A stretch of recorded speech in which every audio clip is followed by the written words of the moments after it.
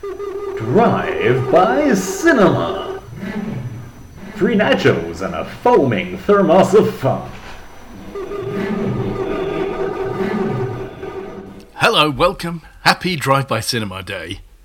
For today is the day for episode 35, Paul. 35 has come into existence, yeah. Of season 3 of this podcast, watching movies so you don't have to, though. In some cases, we may insist that you do. But we usually say you certainly don't have to. Yeah. We do usually say that. Paul, how have you been since last week? Very busy. I presume? I've been a busy body, yes. Yeah, you kept me waiting for 3 hours tonight. I stood up. I was sitting here on Zoom, waiting for you patiently. That's something you've not mentioned to me before this started to air, Richard. I don't quite believe you. I believe you were happily Let's ensconced. go for 8 p.m, he said. And here we are. I did not say 8 p.m. I said it's going to be really late tonight, Richard. Like, I'm just assuming you were happily ensconced in 1, your computer game. 2, setting your lights to different colours. 3, possibly entering the metaverse without encountering a reptilian mark on the ceiling. Well, some of those things may be accurate, may accurately reflect the life I spent. Hey, I've done exciting things this week. I went to see Orbital live. Did you? Yeah. That's something I've never done, and I would have liked to have done when I was a younger person. What? Go to see Orbital live? Because they apparently had a good light show, didn't they? Ah, yeah, fabulous. Really, really, really good gig. I've had a very happy day shopping, actually. I had a break in my work, and I thought, I'll go to the local supermarket and take my time instead of following my shopping list. Oh, that's your first mistake. There's nothing in the supermarket, Paul, thanks to Brexit. There is, because I'm a fan of American misshapen flavoured vegetables. water. Flavoured water called what? LaCroix? LaCroix. Yeah, Okay. LaCroix. I think that's French, surely. Well, you'd think it would be LaCroix, but it's not. It's LaCroix because it's American. Would be the only explanation for that name. Right. Okay. And it's got lovely retro kind of Miami Vice kind of canning. Okay. That hasn't really changed, I don't think, for a long time. But it's a really good flavoured water. So I went in the supermarket. There's kind of like a British version of it called Dash, which isn't as nice. So I thought I'll buy some nice flavoured water. And I found some CBD oil water instead. So I've got a few cans of that. I might, depending how stressful you are during this podcast, Richard, resort to drinking one of them. Okay, it's going to surely taste horrible. So I thought I might get Richard on a potential side rant there about alcohol, tobacco. Aren't they much more dangerous? Why do people ban weed? But there we go. Well, Alcohol, tobacco and firearms, the holy trinity. Mm-hmm. Well, let's not get on to firearms. Right, listen, no, I was going to ask you Good. Whether you'd actually managed to see Bobby Finger's third video about I haven't seen the third. I've seen bits of the third. Well, I've seen bits of the third. I don't know how you can see bits of it. Well, they're chopped up, I've seen bits of Bobby Finger's third. How can you start watching it and not want to see all the way to the end? I'm demoralised. And I know, because you've already said you haven't seen Kung Fury. I'm really impressed by Kung Fury. I've seen about 15 minutes of it. So, okay. Which are you more impressed by, Bobby Fingers or the Kung Fury video? One of the main reasons why we're watching Kung Fury is they're making a sequel. It's been in hiatus for a long time, Rich. It has, but they're making a sequel, and I think Arnold Schwarzenegger is going to be in it. That's true, yeah. Oh, you know all about it. Right, okay. In terms of production value, in terms of particularly sound production, Kung Fury is just so evocative and so lo-fi reminiscent of the 80s. In terms of the mannerisms and stuff, it's all very, very well studied. However, I feel after 30 minutes and then a second short movie, I might feel that it isn't necessarily going places. It might outstay its welcome. Yeah. Whereas I think Bobby Fingers is usually never going to outstay its welcome. Never going to outstay its welcome. Yeah. So I don't know why you haven't managed to complete that. I've video, simply been but very, very busy, Richard. very busy. I know. Why didn't you buy it in electronic form in the first place? Because these Question particular books are not available in electronic form. mark. Oh well, yeah, okay, yeah. Listen, you don't need to plead your case with me. I'm with Lawrence Lessig on this stuff. Hey, you know all this stuff about. I know we go on and on about it every week. You know, people are What upset about recursive themes? about AI picture generators, and they're all like, "Oh well, my work has been ingested by the AI. It's regurgitating it." It has been ingested in a certain sense, but you put it on the web. What do they think a human artist does? What does a human artist do all Don't their life? get me started on creativity, please. They look at other things. Actually, this week's film has a big thing about this, so we'll come to it later, perhaps. But it's driving me up the wall. Human beings are just remix engines. That's all they're doing. They're just faulty amplifiers. Exactly right. Yeah. If ChatGPT and the rest, DALL-E and the other one, which we've used for our title Stable logo. Diffusion, Midjourney, Midjourney. who shut down their free service, I think. They have, yeah, because of what people are doing with it. We'll get to that in a sec. But if anything proves anything, it proves, binary monkeys are typewriters, doesn't it? That's the one thing it does prove. Binary monkeys are typewriters. I was reading something about, The idea these things are self-aware, they're not self-aware. Yet they can program, So there we go. well, I don't know how you can conclude they're not self-aware. I don't know how you can conclude I am self-aware. This is Turing's whole point, isn't it? There's no distinction. At the point where you can't tell that you're chatting with a computer, the whole debate about whether it's conscious or not is pointlessness. This is another one of those. True, but we know how they've been programmed. We know they've just simply been programmed with some non-aware code. But neural networks, they're not so easy to understand how they... we know how you program a neural network. We don't understand the convolution layers in a neural network. Well, they were just pictures of Donald Trump getting arrested, which is going to happen tomorrow anyway, isn't it? True. Hello, welcome to April 2023. The Pope in street dance gear as well. The Pope in a white, what do they call those? Puffer jacket things. Oh, was it puffer jacket? I thought it was like a bikini tracksuit or something. I thought it was like doing... It's a great idea. It's the next prompt for Midjourney. like Naples Street Boys style or whatever from the early 90s or whatever. It's exploding, isn't it? People are running for the hills, trying to grasp for. I know you're probably going to defend Luddites, but Luddite arguments, from what I can see, against AI. Angry listeners, please do write in. Tell me that Luddites were a force of revolutionary good, by all means. But I'm using it in the generic sense of the word, i.e., reactionary and backward looking. Okay, I know it's not an accurate description of who the Luddites actually were, so I don't think among our listeners, our many listeners, I don't think there's many card-carrying Luddites that you're offending or risking. I think you're okay. I think it's gloves off with that. Well, no, the Luddites had genuine concerns about... Where are we? Okay, so AI jobs. I don't know. Who knows? This is the point we don't know at the moment, do we? We don't know the effect that AI is going to have. What's for certain is that the people that understand AI and its uses are going to be more employable than those that don't, I think. Yeah. I think there's a better employment chances for people who embrace it than sitting your ass whining about it. So, but I do think it will be a tsunami of job change. There's no doubt about it. Hey, in our lifetime, all companies had a pool of typists.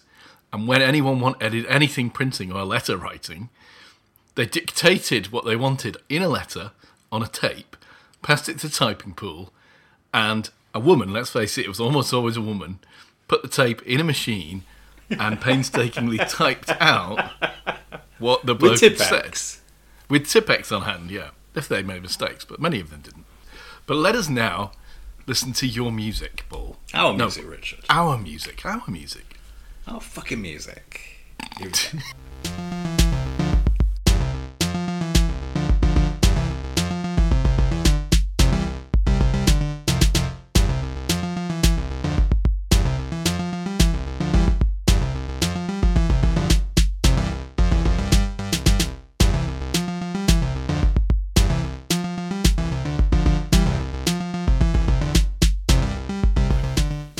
While I like all your compositions, that is, I have to say, the least favourite.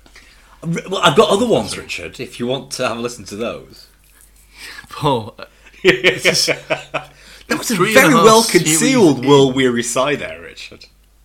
I've asked for new music, like every...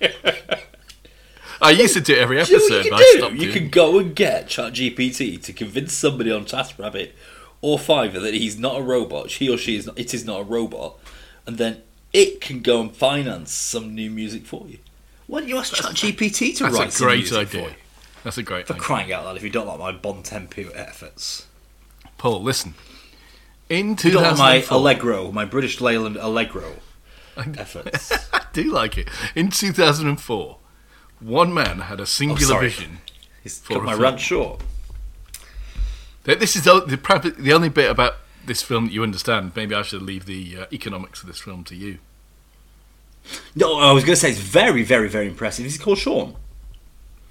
Sean Carruth, yeah. Amazing. He No, wrote Shane this. Carruth, not Sean. He wrote it. He screenplayed it. He directed it. He produced it, and he did some of Did the music. cinematography. Oh, the music. He did the music, Paul, just like There we you. go.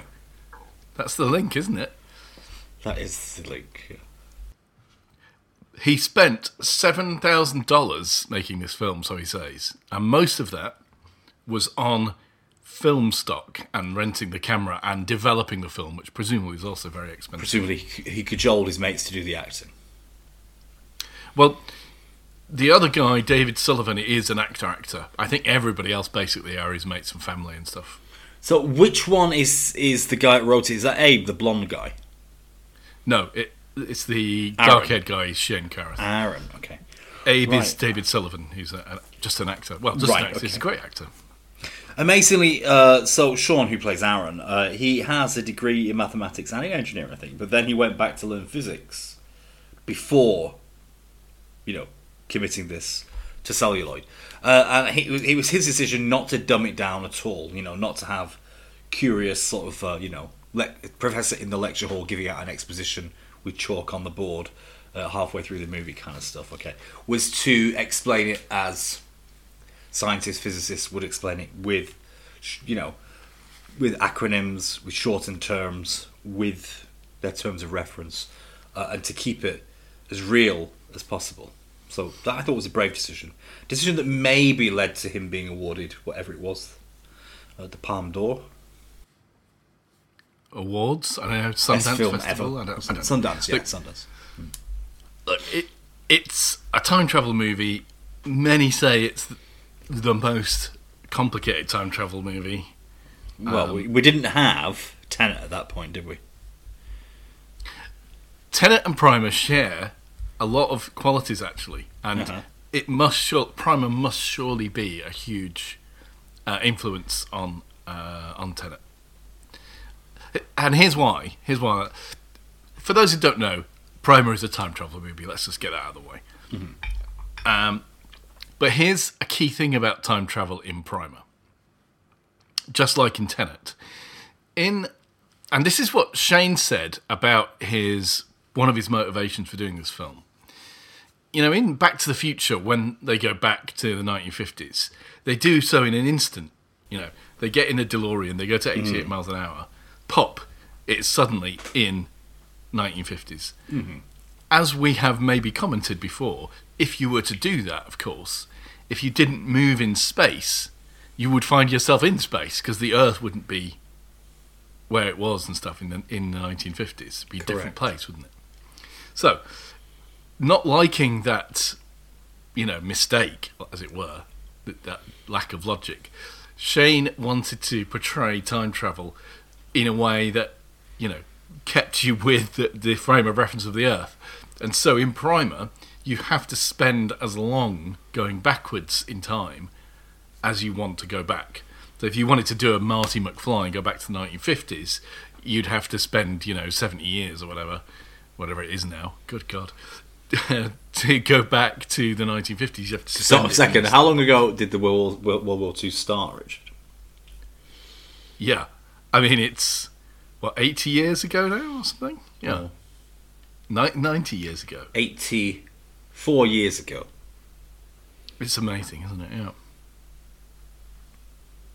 It's like those things where, you say that you're closer to, like the steam engine was closer to the moon landing than we are, or something like, some crazy shit like that. It's not true, is it? But there we go. So you're saying in this movie that you can only travel back in time at time speed?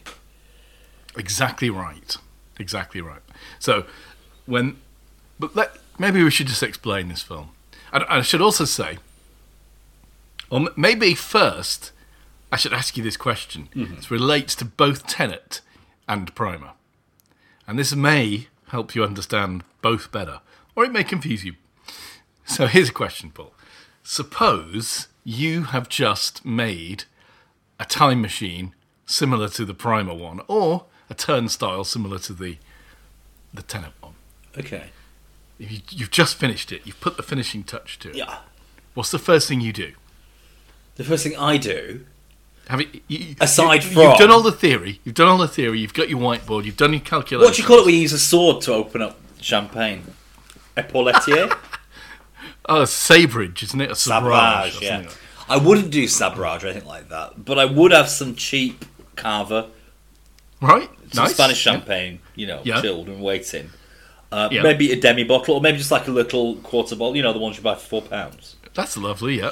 Because I definitely do that. Who are you inviting round?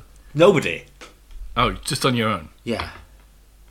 And what do you do? I mean, that's my problem. I don't think I would do this because, this level of this level of technical endeavour, or even creative endeavour, homage to ChatGPT, I wanted to say creativity from now on. I think you need to have a strong collaborative spirit, which I don't have.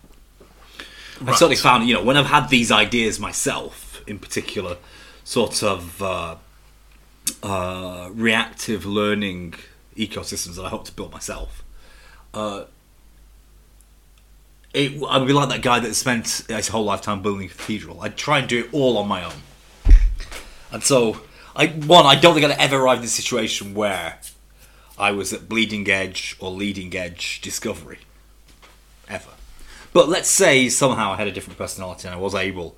Yeah, this is a thought experiment, Paul, rather than a but you asked me what I would do, and that relates to my personality, you see. And I was saying my personality being as it is. Yeah, I just said the trap I fell into here, yes. So, assuming that I was able to work collaboratively but still possess the same personality I do now, obviously, I presume I'd be doing it collaboratively. I would hide away the discovery from everybody else. Okay, yeah. But suppose you've done all the theory, you're certain it's going to work, pretty much. You've just put the last component in place, you plugged it in and you switched it on. What do you do now with your new invention? No, I've seen it work, or I'm about to see it work. You've never seen it work. This is the first time you're plugging it in. And it's working. Well, what do you do, Paul? That's what I'm asking you. Yeah, I can't answer. Video. I do what a dog did. I take a video of it. You do what a dog did? Dog did. In Back to the Future. Right. You'd set a video camera. Yeah. That's great. And then what would you do? Brief monologue to camera. Yeah. And then? And then either with the auto control or, pulling on the tripod, move the camera slowly around to the machinery. Yeah, okay, great. And then what do you do? Then I press start, obviously. You press start, and then what do you do? Does it work or not? I don't know. Okay, so how are you going to test whether it works? What do you do? What test would you propose? Come on, put a monkey in there like the Russians did or something, Okay. It's smart not to put yourself in there, because what you've just done is you've doomed that monkey. Right. Pretty much. What, compared to a lifetime of pestering tourists in Thailand? I don't think I have doomed it. Listen, here's the thing about the time machines in both Tenet and Primer. And it's a common thing that people have said about time machines, and, why haven't we been visited by time travelers from the future if you can time travel? Stuff like that. Sometimes people say of that suggestion, well, the thing about a time machine is you can't go back any further than the first one was invented. And that is true in the Primer universe and in the Tenet universe.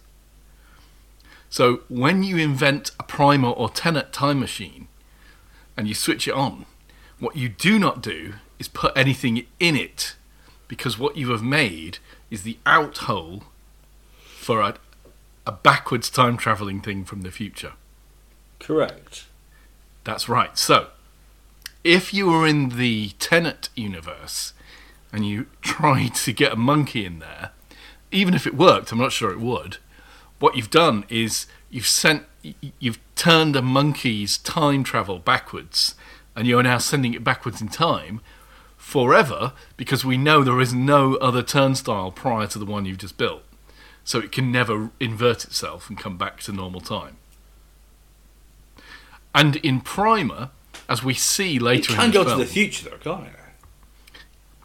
Paul, no one wants a time machine to go into the future because we're already doing that. And we're doing that at the speed of light. I know, That's it's not how like the fast- monkey would cease to exist. It would just... But it would be irretrievably going backwards in time in Tenet. And in the Primer universe, as we see, because Abe is smart, he explains this the first time he describes using it, he puts the thing on a timer so it only switches on after he's left the room, because he doesn't want to have to deal with meeting himself coming out of it. Because again, you're building the out point for a future time tunnel. So we have to explain the loop that occurs with time travel in this movie. Is that you put an object in your current time A, at point A, Yes. at space-time A, and there's a bubble chance, there's a quantum chance it will emerge where it started or emerge at a time future. Is that right?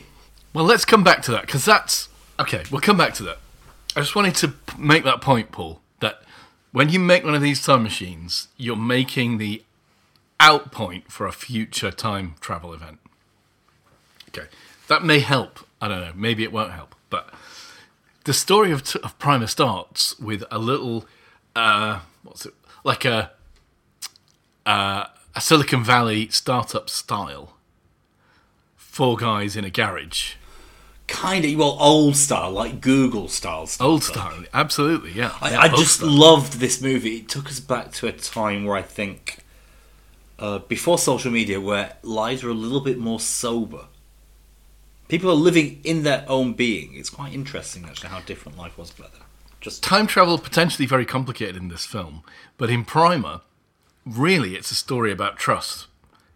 Fundamentally, it's the breakdown of trust between tech bros doing a tech startup and Yes. the internecine conflict that occurs when they realise they may have something valuable and what happens from that.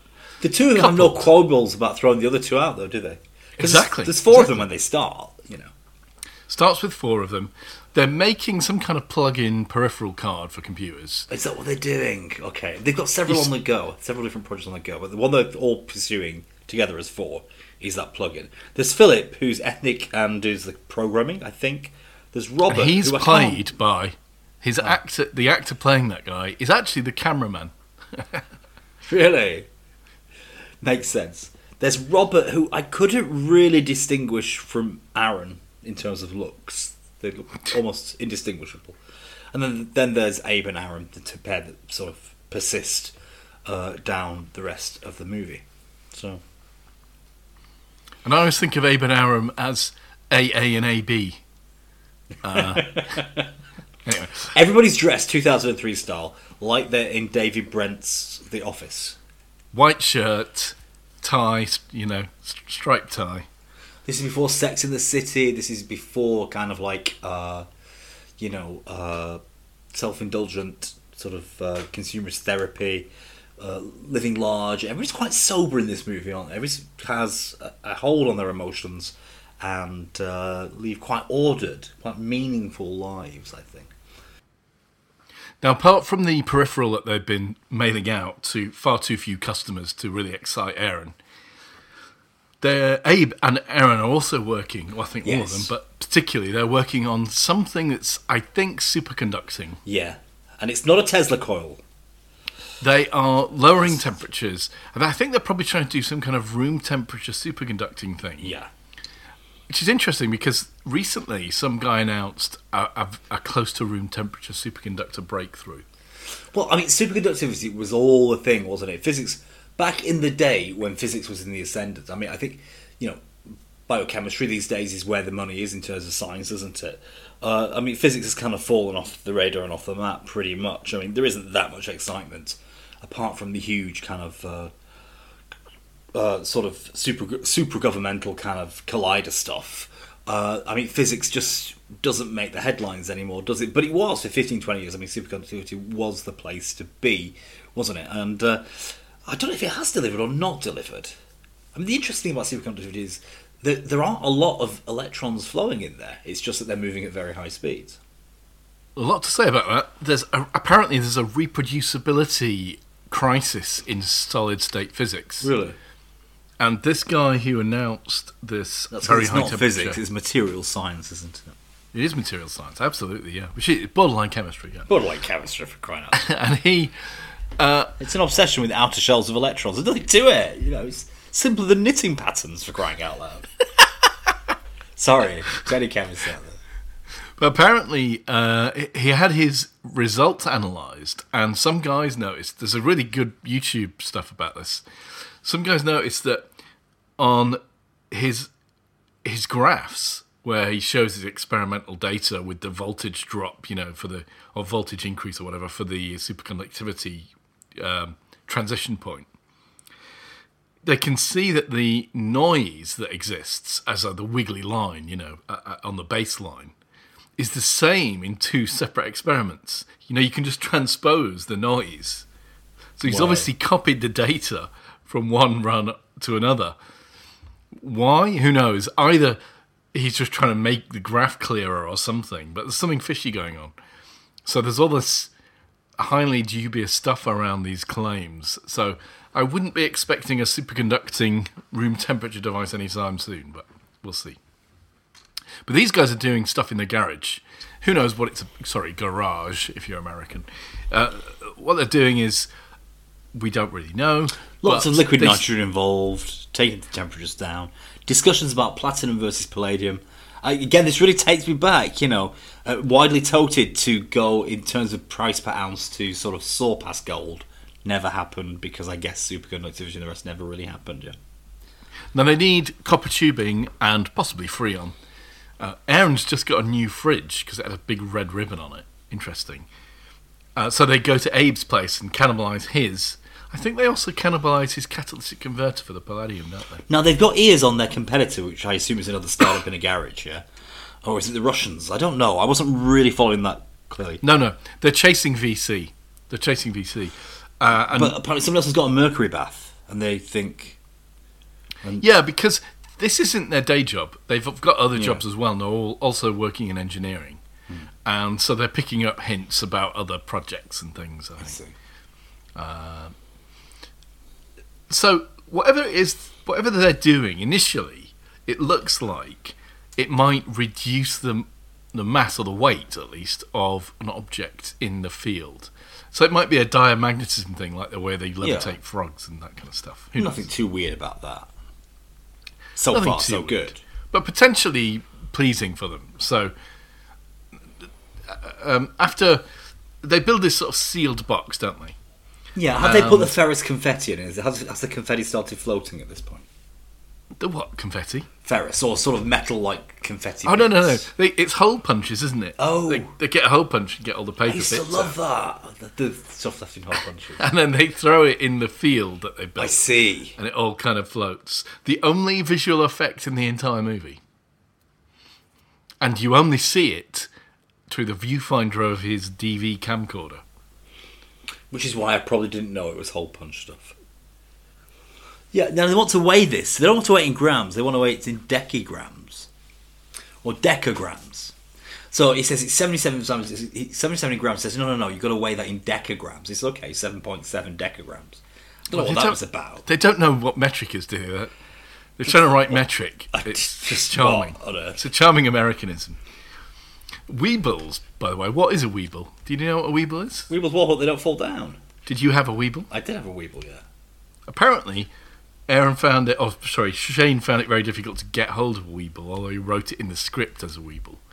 So he ended up having to go on eBay and buy, like, Weeble sets, entire Weeble. They put a Weeble playground. in there, yeah? They put a Weeble in there, and they see that the mass seems to go down. Ooh, spookier and then and spookier. they know all this stuff about whether it's running on its own, don't they? They've got a couple of car batteries running this. I don't know. That was interesting. And he said, how much is this pumping out? He says 12 volts. He said, how much about that one? 12 volts. And he disconnects the two of them. Is that right? And still the thing is running, humming away happily. On Yeah. So it winds down, but it's still interesting that it carries on for a while. It is interesting. Yeah. I wasn't quite sure that they understood how voltage and batteries work, though. You don't really draw volts out of a battery, do you? Draw current.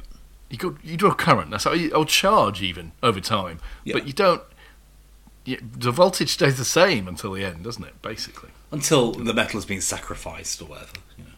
So, they decide that they're going to keep this from the other two because this seems exciting, and Aaron is going to leave Abe to figure this out. What the hell is going on? Write it up. Maybe they can publish. Who knows? But there's something here. You're also chasing after funding from the love interest of Abe, called Rachel. Her father, I think, called Thomas Granger. He might be able to... They're trying to court him, aren't they, for funding. They go to parties where he's there. But he says at one point that they treat them like 6-year-olds, which is interesting, an interesting observation, because this film really is about men with the EQ of 6-year-olds, isn't it? So that's the introduction, okay? And at this point, things are going to start getting weird. Yes. Nothing about this film from this point on Makes sense. Very harsh, Paul. It makes perfect sense if you pay attention. Fuck off. Now, like every time travel movie, we know that there is a moment which gets repeated, Yes. and it's important to understand the reason it's being repeated. It's a motif that helps you understand that time travel is happening, and so on. So here is our first time travel motif, where we see Abe. He's opening the door from blackness onto the roof of a building in the sunlight. Bright sunlight is blinding us, and he looks out from this vantage point onto a sort of plaza or square, and he sees his friend Aaron sitting down on a bench down there, easily identifiable. This is a bit symbolic, This is supposedly Abe with knowledge that Aaron doesn't have, looking out, and he's from an elevated position. He's above him in a way. Trust is already breaking down between these two buddies, who have already, by the way, kind of locked out their other two partners. So they're duplicitous already, in a sense, aren't they? We then see him going down to speak to Aaron on the bench. And Aaron is sitting there. He's got an earpiece in. Apparently he's listening to March Madness, which I think is some kind of basketball thing, isn't it? Or is it baseball? It's a sports event, anyway. You're aware of that, right? Oh, so you had no idea what he was talking about then? So he's listening to sport. He says he's listening to sports on his. So paying attention wouldn't have helped to understand that, would it, Rich? Not if you don't have a basic sort of grounding in popular culture in the US. No, I suppose Well, not. there we go. So Abe is now going to explain to Aaron what he's discovered about their invention, about their box. Yeah. But the way he's going to do it is Throw Aaron in there. he's going to take Aaron through the same steps that he went through. Mm-hmm.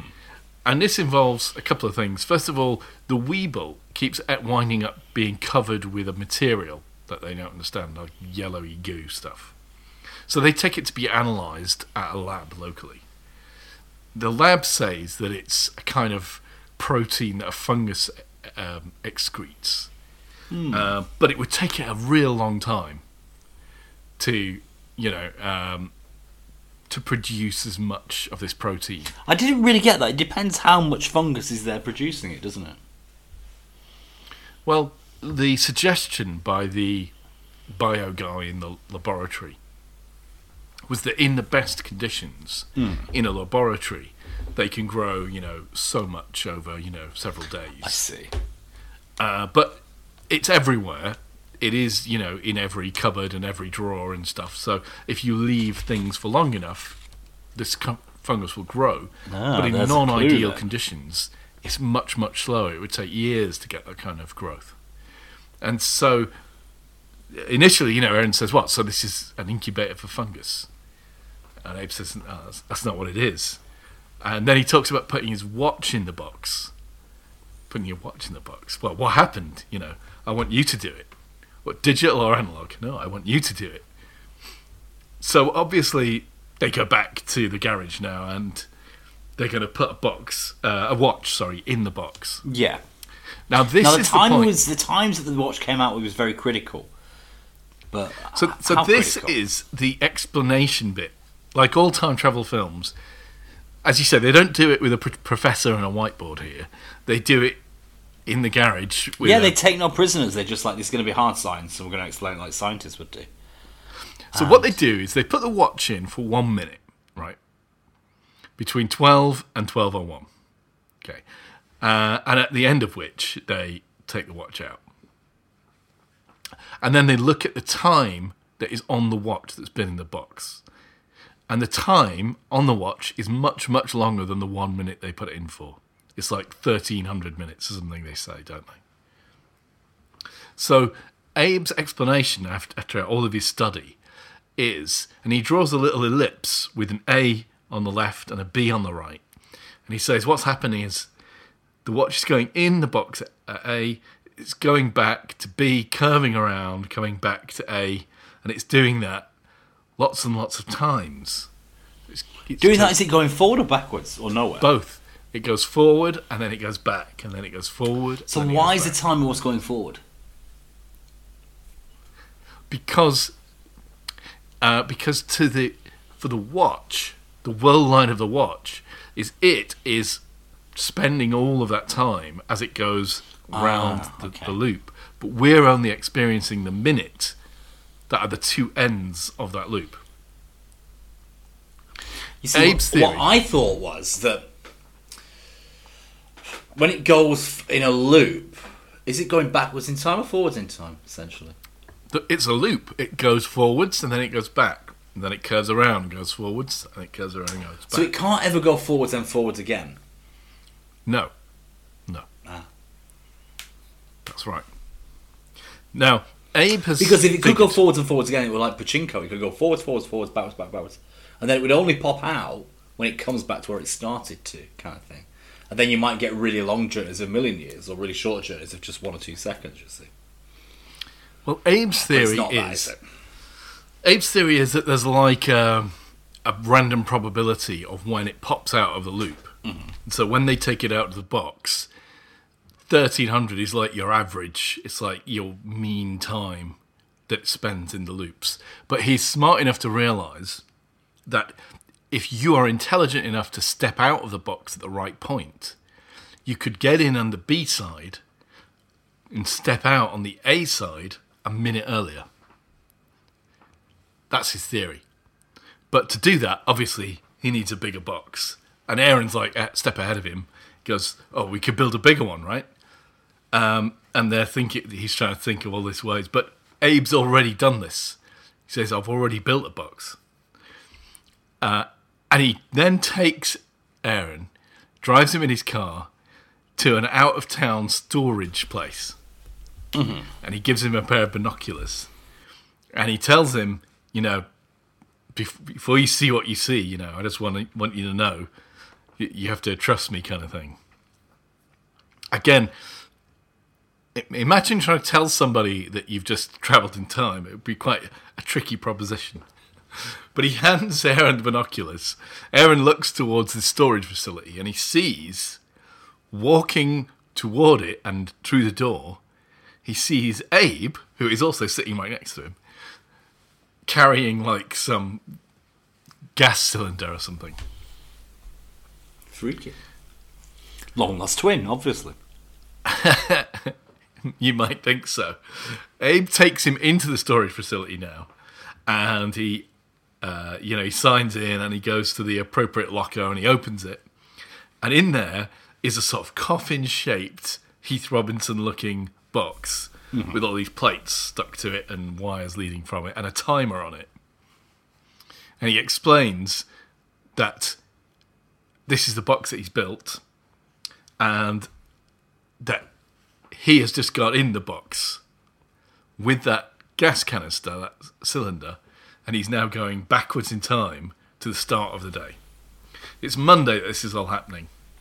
How do you get in on side B? I don't understand how. Do you have to go on a physically different side of the box, or? Well, here's what you do. On the Monday morning, Abe goes into the storage facility, and he's going to switch on the box at 9 a.m. or whatever. Here's the thing, though. He knows that when he switches the box on, future him is going to step out. He doesn't want that. So he sets a little timer so it doesn't turn on yet. And then he gets the fuck out of there, and he says that he goes to a hotel room. Now, the reason for this is he wants to sequester himself away to make sure he doesn't affect anything. To the extent he turns off all the electronics. He unplugs the phone, turns his cell phone off.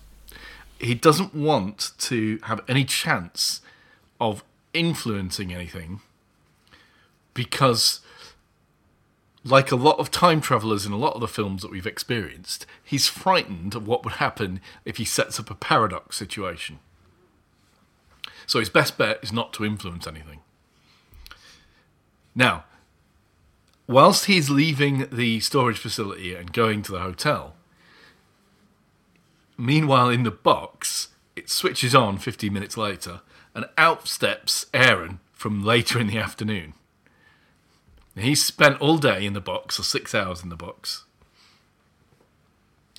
And it's this Aaron who's travelled back in time who now goes to find...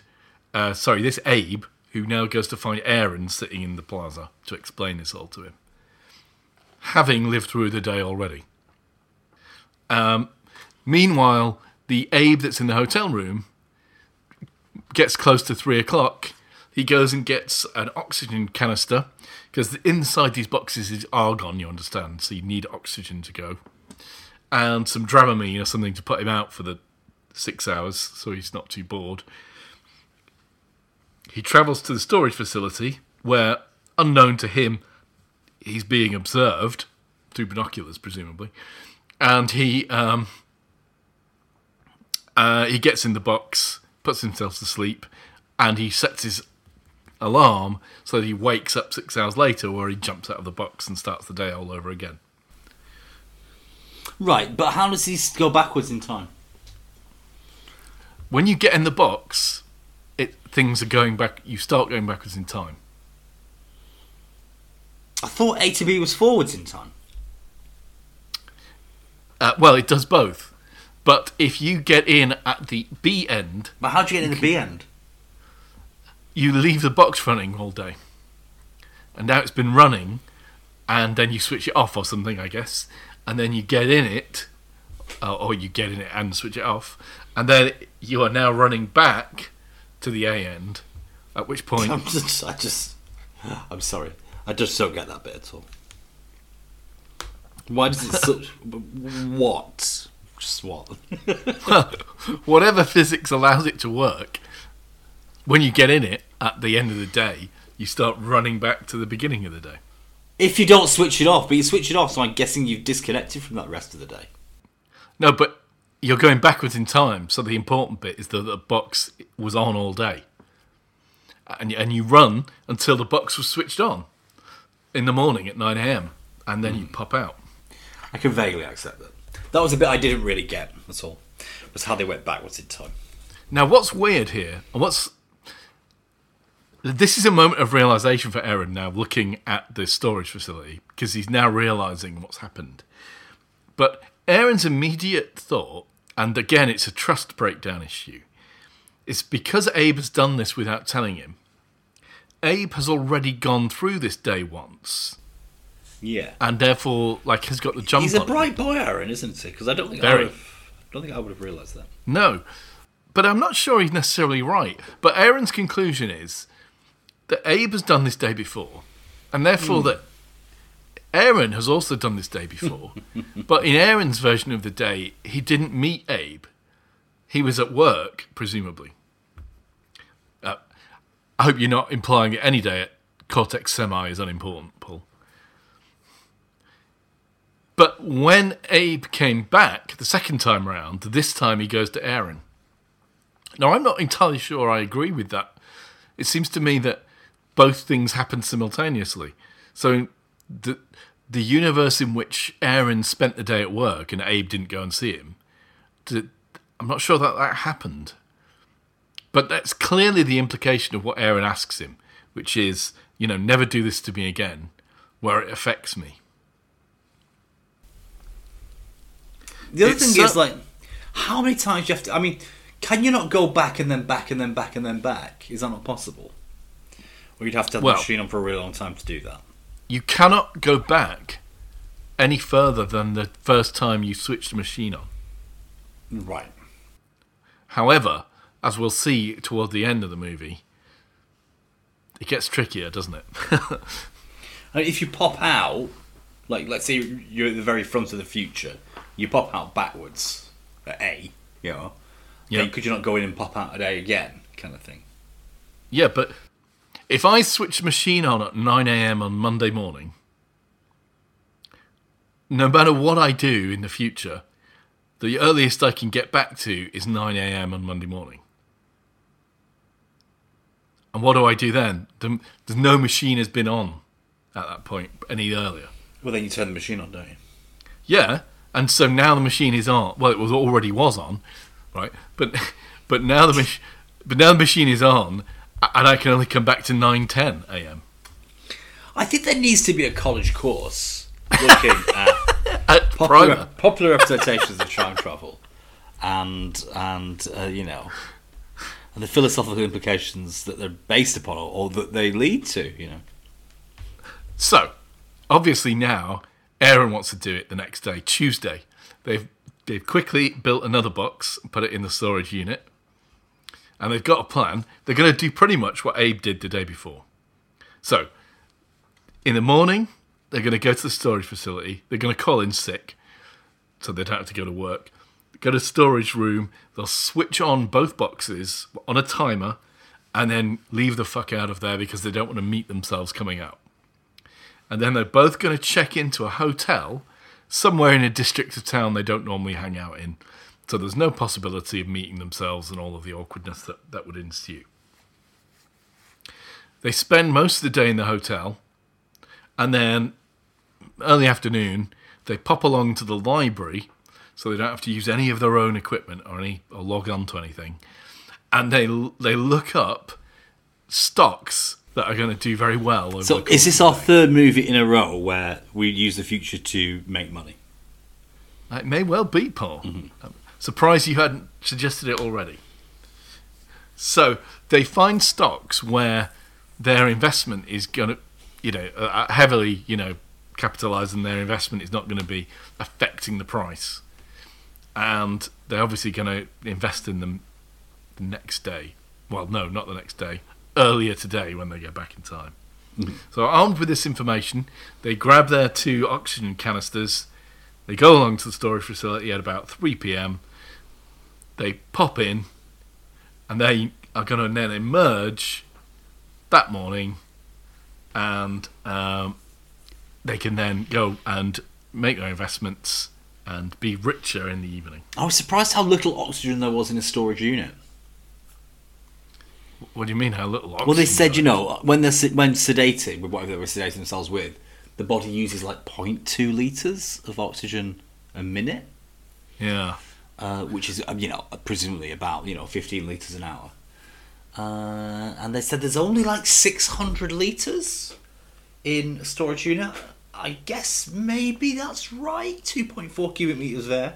So therefore, 0.5 cubic metres of oxygen. Potentially, I guess. I'm not sure they got the sums right on that.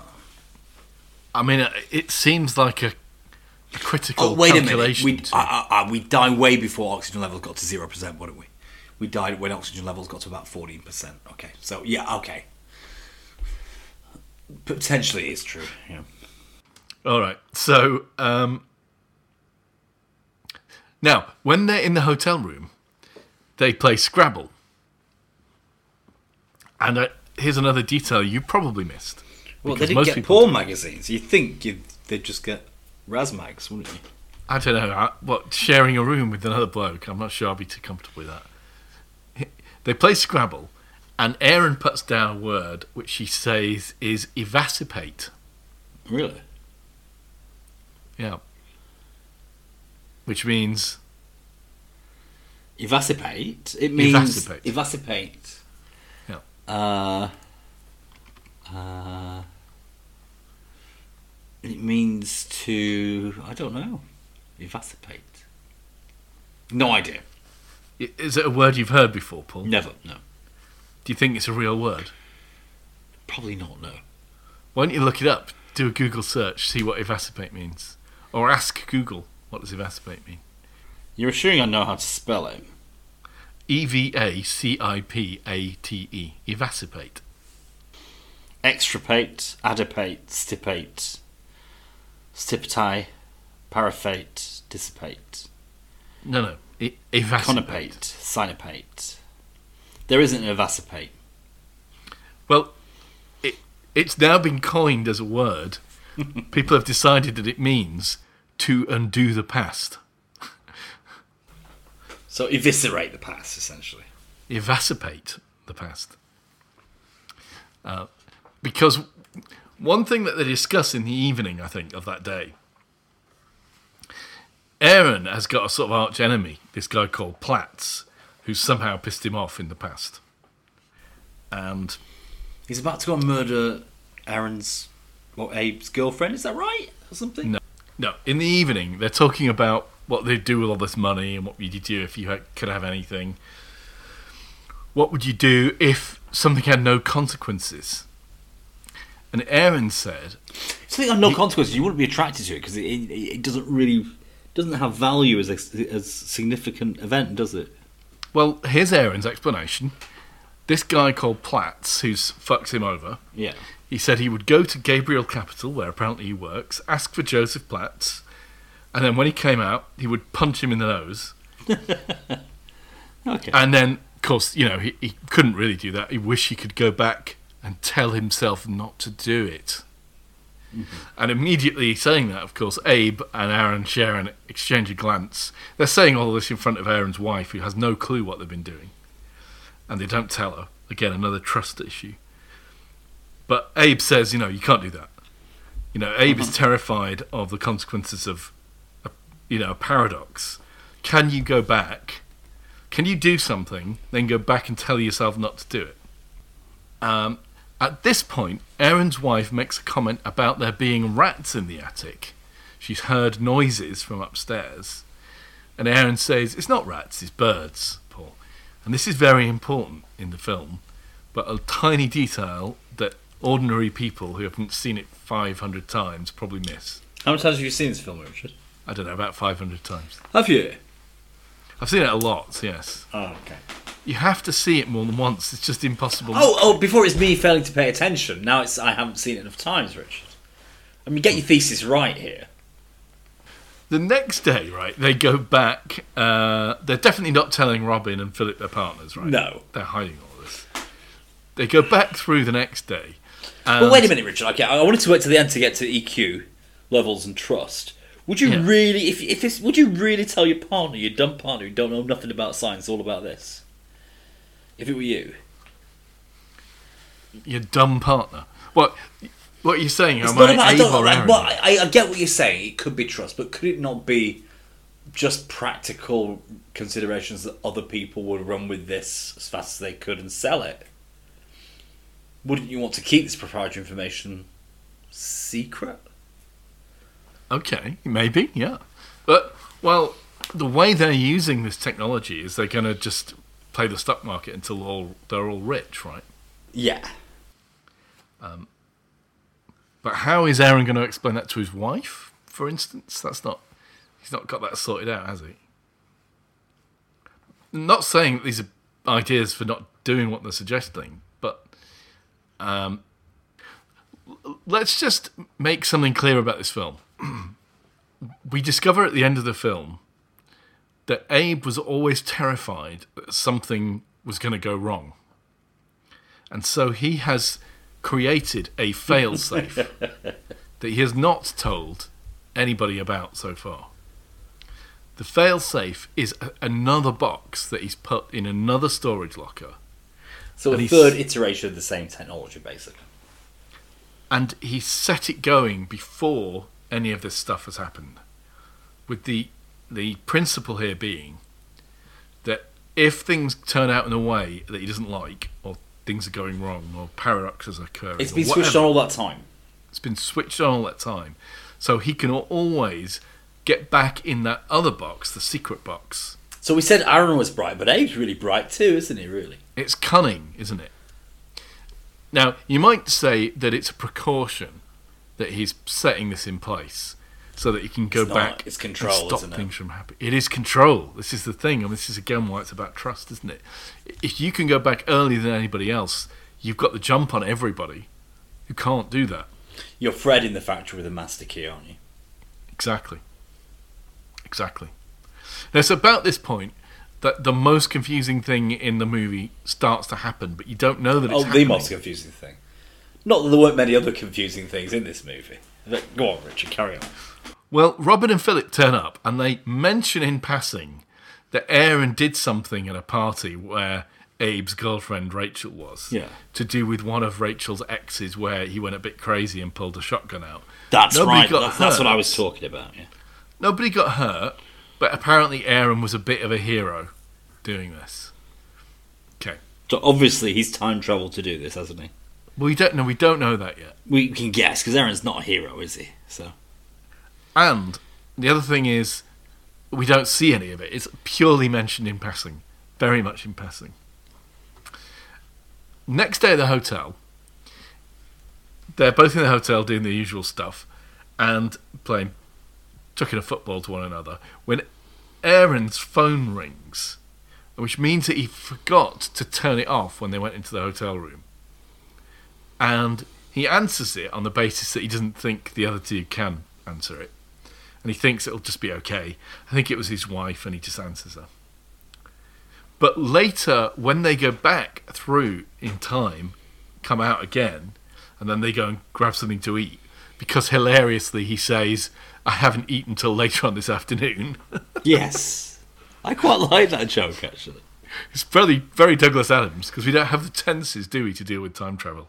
That was Douglas Adams' point. So, as they're going for fast food, Aaron's phone rings at exactly the same time, of course. And then there's a discussion about what would happen on a cell phone network if two phones were registered to the same number. Mm-hmm. Would they both ring? Would one of them ring? Aaron thinks that, They would both ring, obviously. well, They both have the same SIM. They both have the same access to the network. Aaron's theory, that he expresses in the film, is that the cell towers would reach out, find the first Yes. phone that responds, and then not search any further. And transmit. If the other phone was in the same transmitter locality, it could receive the message too, couldn't it? But if it's not on the same cell, that other cell probably wouldn't get the message at all. And if that's true, Abe concludes they've broken symmetry. That is to say, back in the hotel, the phone couldn't be ringing at this time. Interestingly, Shane, when he was writing this movie, asked several cell phone providers and technology guys what would happen. Yeah. And they gave him different answers. Wow. So, but the important point about this is, having broken symmetry and nothing terrible has happened to the universe, they start to think that maybe it is possible to change the past, because what they remembered happening in the hotel room perhaps is not happening in the version that they're now going through. Which means that maybe you can go and hit Platts and then come back and tell yourself not to do it. And so, by the way, whilst I've been doing this run through, I think this is Tuesday or Wednesday by now, Abe notices that Aaron is bleeding from his ear, Yeah. as if there's some weird side effect, you'd think, of putting yourself backwards in time. So, Doesn't Abe start bleeding at some point too? he gets very fatigued, don't they? Oh. Because they're spending like 36-hour days every day now. So, next, later that evening, I think Abe is awoken by kids outside hitting the parked cars, making the alarms go off. And he's upset by it, isn't he? So, he decides now is a perfect opportunity to try something. And he goes round to Aaron's house and explains his plan. He says, I've been turning the boxes on at like 6 p.m. every night, just in case. So we can go now, get in the boxes. No, wait. We can go now. You can go and hit Platts in the face. Then we can get in the boxes, go back to 6 p.m., tell ourselves not to do it, and I'll tell those kids don't hit the cars and get a good night's sleep. Kill two birds with one stone. Yep. And so that's what they do. They set off. But as they set off, they spot a face that they recognise, which is good because we don't recognise him. They say it's Granger. Yeah, who is That's Abe's partner's dad? girlfriend's dad. Yeah, the guy they've been courting for venture capital and stuff. He's got a beard. And they saw him earlier that day, clean shaven. How could he now have a several days of growth? You know, my first thought was he's discovered the machine. Exactly. That's what their first thought is as well. And so now, first of all, they run after him. And as Aaron and Abe catch up to him, they find him like passed out in a back garden somewhere. So they take him to one of their houses and put him in bed. But they can't get any sense out of him. He won't come round. And they think it's connected with Abe going near him and then some kind of recursion issue occurring. And they have a discussion about why would Granger know about the time machines. Who would have told him? Would you have told him? No, I wouldn't have told him. Well, it must have been you then. I wouldn't have told him. No reason why I would have done it. In an emergency, I don't know. And they can't figure out what could have happened. And at this point, it's clear, well, Abe has obviously decided that he is going to do the fail-safe at this point. By the way, the start of this movie begins with a telephone call, right? This whole thing is being explained to us with a narrator, which is Aaron's voice. And this is actually one of the Aarons that we see at the end. And I say one of the Aarons. It should be hopefully clear, I think. When you do this thing, when you set up the box, you go to the hotel room, you go in the box, you go back through, you are merged in it, sort of that morning. Mm-hmm. There are then two of you for the period of overlap. If you don't get back in the box, then there will always be two of you. Do you know what I mean? Yeah. I don't mean get back in the box, I suppose. What I mean to say is, if when I go back in time, if my other self doesn't get in the box in the evening, then he will still be there and I will still be there. Yeah. And that's going to be a problem because I only have like one job, one passport, one bank account, right, one set of ID. That's a problem, right?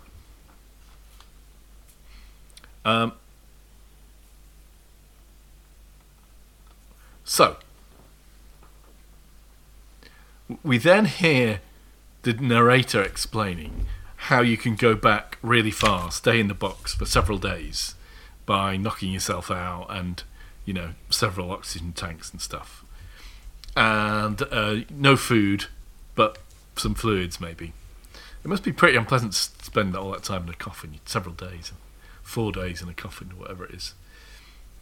And we see Aaron again emerging in a repeat of the first day on top of the roof in the sunlight, looking down on Aaron. And we then see him go down to speak to Aaron.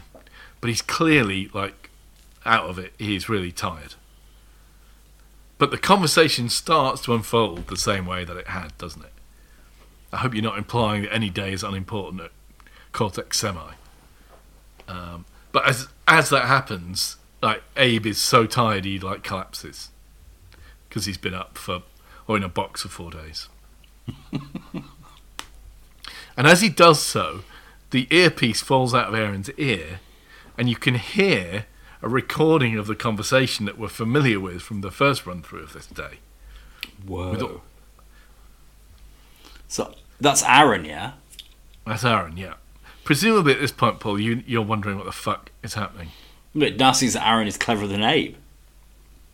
So how has he done this, then? He explains it, Paul, so it should be easy for you to explain it back. Well, hasn't he just recorded what's happened as he's gone through in time? Yeah, but if this is the Aaron that we saw at the beginning of the sequence, as it were, he doesn't know about time machines. So how has he recorded anything? Because he's come back in time. How? How did he know that he could do? Well, later on he finds the machine, doesn't he? Yeah, so the story is that Aaron had seen that Abe had more than one room in the storage facility. And he put 2 and 2 together and realised that there was another box running. Whoa. So what he does, and this is not very well explained, but you might have missed it. He collapses down another box. He uses Abe's failsafe machine and goes through with the collapsed down box. He sets up a new box and sets it running just a couple of minutes later. And he moves the other box into a separate storage room with him still in it, coming backwards in time, presumably. Okay, so he's now back earlier than anybody. So here we're getting double duplicity, aren't we, essentially? Absolutely, yeah. There's brinkmanship in how much they can sort of betray each other, really, isn't there? But there's another Aaron here. So he has to go to his own house. He has to drug himself by drugging his milk, effectively. And he basically takes he carries his own body, drugged, up to his own attic, and presumably ties him up in his own attic. That, of course, was the noise that his wife heard earlier. Whoa. Banging in the attic wasn't rats. It was another version of Aaron trying to escape from where he's So all the way through previously, Abe has been talking to a future version of Aaron without realising. Correct. Yeah. And that's why he's got ear bleeds, because he's using the machine too much. Yes. Well, and also he's had an earpiece in for all day. I have that as well, and my ears don't bleed. He's actually attacked by another Aaron who comes back and tries to fight him. But they come to an agreement, and it turns out that this third Aaron has already recorded all the conversations that he'd planned to do. And so the guy just hands him all the conversations recorded, and so now he can play through the day. That's where we get drive-by cinema from. Sorry, go on. And then the other Aaron pisses off and goes out to do something else with his life. Are we at the end of the movie? Yeah, kind of. We are, aren't we? There's not much more anymore, is there? Apart from them both telling each other to get the fuck out of here, and this town's Dodge City's too small for the two of us, kind of stuff. Yeah, so at the end of the movie, let's be very clear what we're hearing. You're seeing on screen Abe 2, I think, who've come back from the future through his failsafe box. He didn't realise that it had switched on a few minutes later than he expected. Oh. He didn't realise it had already been used, effectively. Aaron says they're not one use only. But it's Abe number 2. And it's Aaron 2 or 3, or possibly more. And Aaron is explaining that he came back so that he could make sure that the shotgun guy at Rachel's party didn't do anything crazy, and presumably get him arrested and stuff. And he'd had to do that over and over again to get it just right. So he's potentially, been through going round and round trying to fix that error. But now there's another copy of both of them. And Aaron is suggesting that they get out of there and they leave far away and don't trouble themselves, don't trouble their real selves. He says that the guy in the attic, Aaron Zero in the attic, is going to wake up any time now. Abe is determined to stay, and Aaron kind of accuses him of coveting his happy marriage with his wife and his kid. Mm-hmm. He's got a kid. Things that Abe doesn't have. But Abe is determined to stay, and he says he's going to stop his previous self, Abe Zero, from building the machine and getting it to work. He's going to keep taking bits out. So, their relationship is totally broken down. They're pissed off with one another. They're splitting up. Doesn't seem like there's much future for them. I'm not sure how they're going to get by. I guess they're going to... Aaron, I think, has stolen the passport so that he can get out of the country. The very end of the film, we see the Aaron who's been narrating to us over the phone, and he was calling back Aaron Zero, the original Aaron. I suppose he felt guilty about drugging him and putting him in his own attic, as you might do. And he's explaining the entire movie to him, effectively. That's what we've been hearing as the narration. And we see that Aaron building what presumably is a bigger time box. Well, it's the size of a warehouse, isn't it? He's telling the workers, every half a metre everywhere, which are presumably the coils that they use in their superconducting thing. So I presume he's rearing an army to take back. But he can't take them back further than the box that he builds. So... I mean, I've heard a lot of theories about what he intends to do, but it's all speculation. We don't know. But if he takes them back to the beginning when that box is built, can they not then catch an aeroplane and go to the concurrent box, the first box that would be on at the same time, and jump in that one? Can't you jump from box to box? Yeah, but you can only go back to 9 a.m. or, well, let's say 8 a.m. on Monday, when Abe turned on the failsafe box. There's no box earlier than that. Sure, but, I mean, let's say he builds this big box. If that was on at the same time as other boxes, you could leapfrog from box to box, couldn't you? Get back to the first Monday 9 a.m. box. I suppose what you could do, you could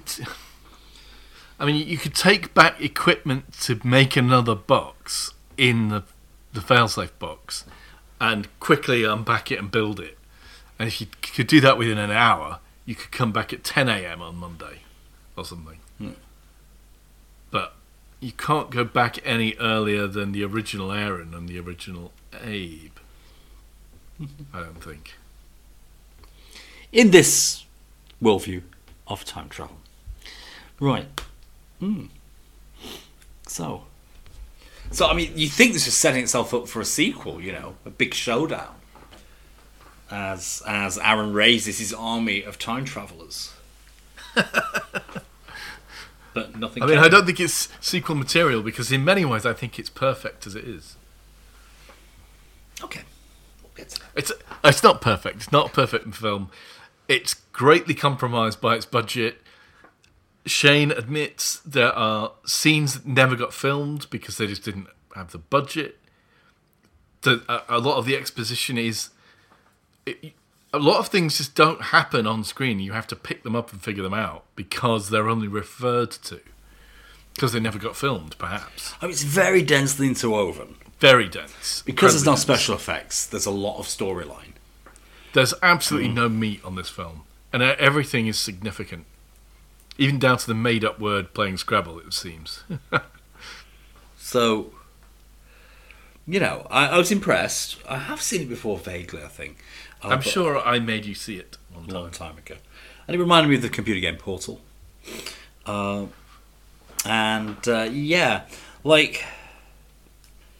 again, it's comments I've made about Tenet, but I don't think it's really something you can enjoy on a first view, is it? You can be perplexed, intrigued, but it's difficult really to follow along the depth and the complexity that's involved here, and the amount of thought that's gone into making this movie, with the way that the movie's been made.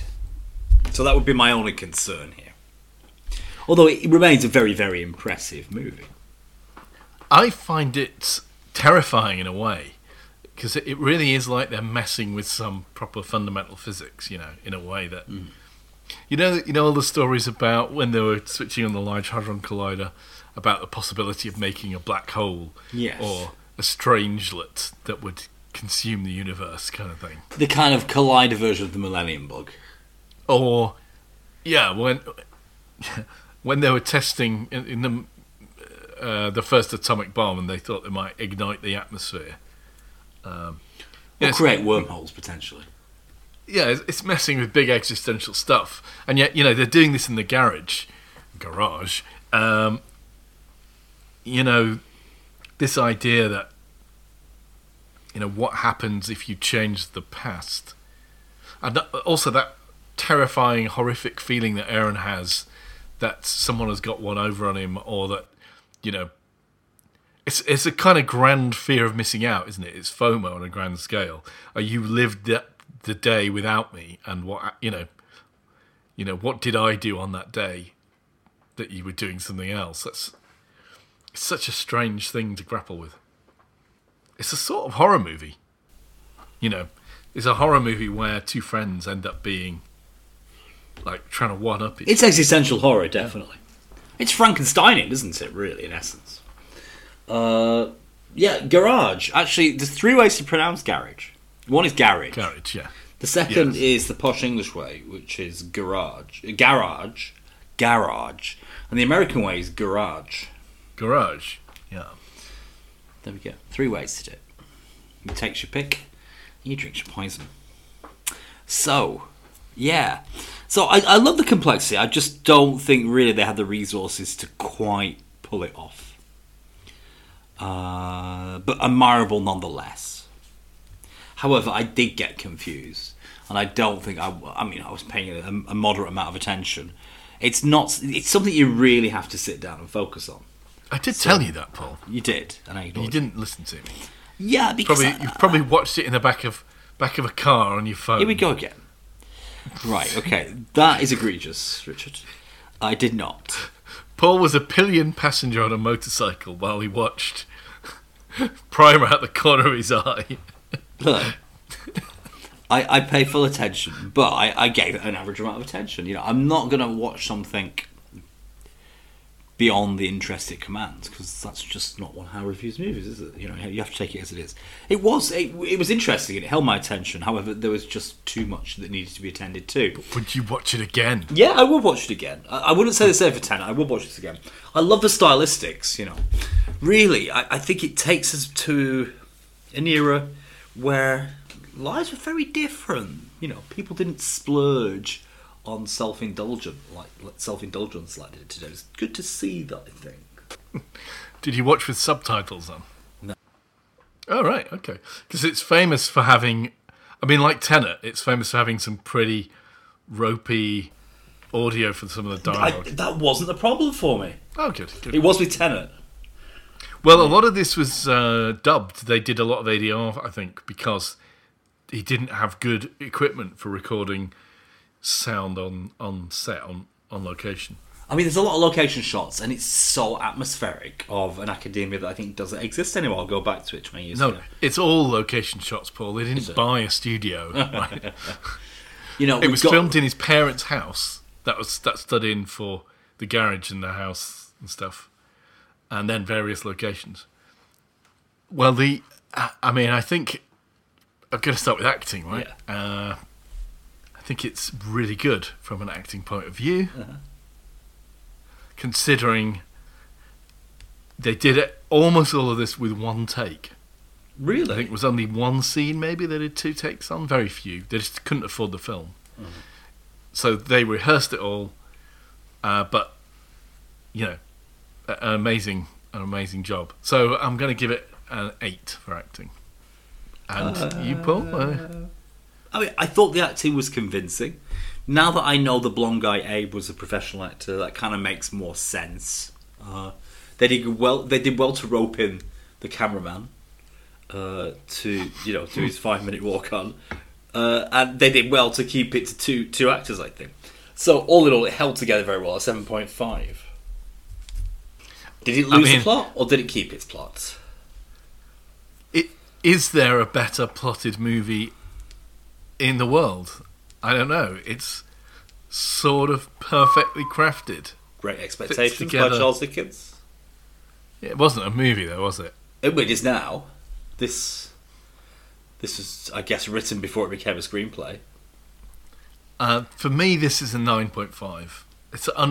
It's an astonishing, unbelievable achievement, this film. It didn't lose the plot, but did it let us lose the plot whilst it didn't lose the plot? I'm not entirely convinced. I'm going to have to score it down to a 9, although I do admit it is very complete, and it squares its own circle, so to speak, entirely. I don't think you have to understand the time bits to get the point of this movie. That's the thing. It's very clever. Special effects, Richard. Well, there was only one special effects shot, wasn't there? True. Its understatedness is its strength in many ways. Maybe you would have benefited from seeing some kind of flashing lights when they were going back in time, so you could figure it out. Yeah, or like a fast car that moves through a car park being shot at by renegade Arabs. I mean, I don't know about special effects, but again, the technical achievement for making this film on the budget that they had, it's got to be an 8, hasn't it? It has. When we reach special effects, I guess we can talk about the props and the minutiae of kind of that. I don't know what you call it, like lab chic, punk. There's a certain amount of lab punk about, wasn't there? In terms of the box, is kind of like you can see it's been welded together. The different metal sheets. It reminds me of a lot of like self-made lab equipment you'd see in a university, physics department. It was authentic. So I thought that that lab punk was very, very convincing, and it didn't really need the special effects. So I'm gonna score it 7.5 for effects and special effects. All right. So time paradoxes, then time travel, and the rest. I think the way it's constructed is pleasingly self-consistent. I'm not sure I entirely get it just yet. But yeah, good. 8.5. And I can't really say much more about it because that's as much as I understand. Again, this is a 9. The only possible way you can mark it down is to say that it is perhaps too complicated. Mm-hmm. And when you think about it really hard, there are things that don't quite make sense, but it's still brilliant and an exemplary time travel movie. Overall, this movie is a 9.5. Whoa, I don't think Richard's ever scored anything quite so high in his whole life. It's like Christmas has come to Scrooge at last. Well done. Well done. Well done, this movie primer for curing old Scrooge there of his wizened, mean heart. Well, what do you give it, Paul? I give it 8.5. Generous. That's very high, Paul. Happy soul that I am. Tell you the biggest problem with this film. Christmas. If you can make a film like this for $7,000, absolutely, yeah. It shames everybody that you know. Why haven't you made a film? What's stopping you? I'm just waiting until Midjourney can animate. Then I'm just like everybody else. YouTube will be played with 15-minute shorts made by everybody, as you well know. Okay, Paul. We've made a mistake because we haven't pre-discussed what the hell. Shall we press pause right now? No, I think we should do it online. Well, I've already seen in the cinema this week a new release. I saw the Dungeons and Dragons movie, Honor Amongst Thieves. Now, do I have any grounding to be able to let Richard not talk for 60 minutes about that? No, I don't. No, but you might not want to go and see it in the cinema. Let me give you an A alternative. show of hands who wants to hear Richard's voice for 61 minutes out of 60. Okay, so what's the choice? What's the choice that's set against that, Richard? What's the bookcase? What's the bookend that holds the tomes up on the other side? How about there is a film that some of our listeners have mentioned, which is one that you mentioned. I think you've already seen it though. It's 1 Hour Photo with Robin Williams. Yeah, it's a good movie. A bit scary. Yeah, well, if you don't want to see it again, we don't have to. Is this the first? Dungeons and Dragons movie? Ah, well, there's a long story there. It's not the first, but it's Is not it the part first of a in series. this finance multiverse? Yes, it is. Wrecked Lives. Stop right there. It's going to be Dungeons and Dragons because I'm confident I'll be able to see it, Richard, within the next week. That was Series 3, Episode 35. Goodbye, and thank you for listening. Join us on 36 next time. Ciao for now. See you on the next one.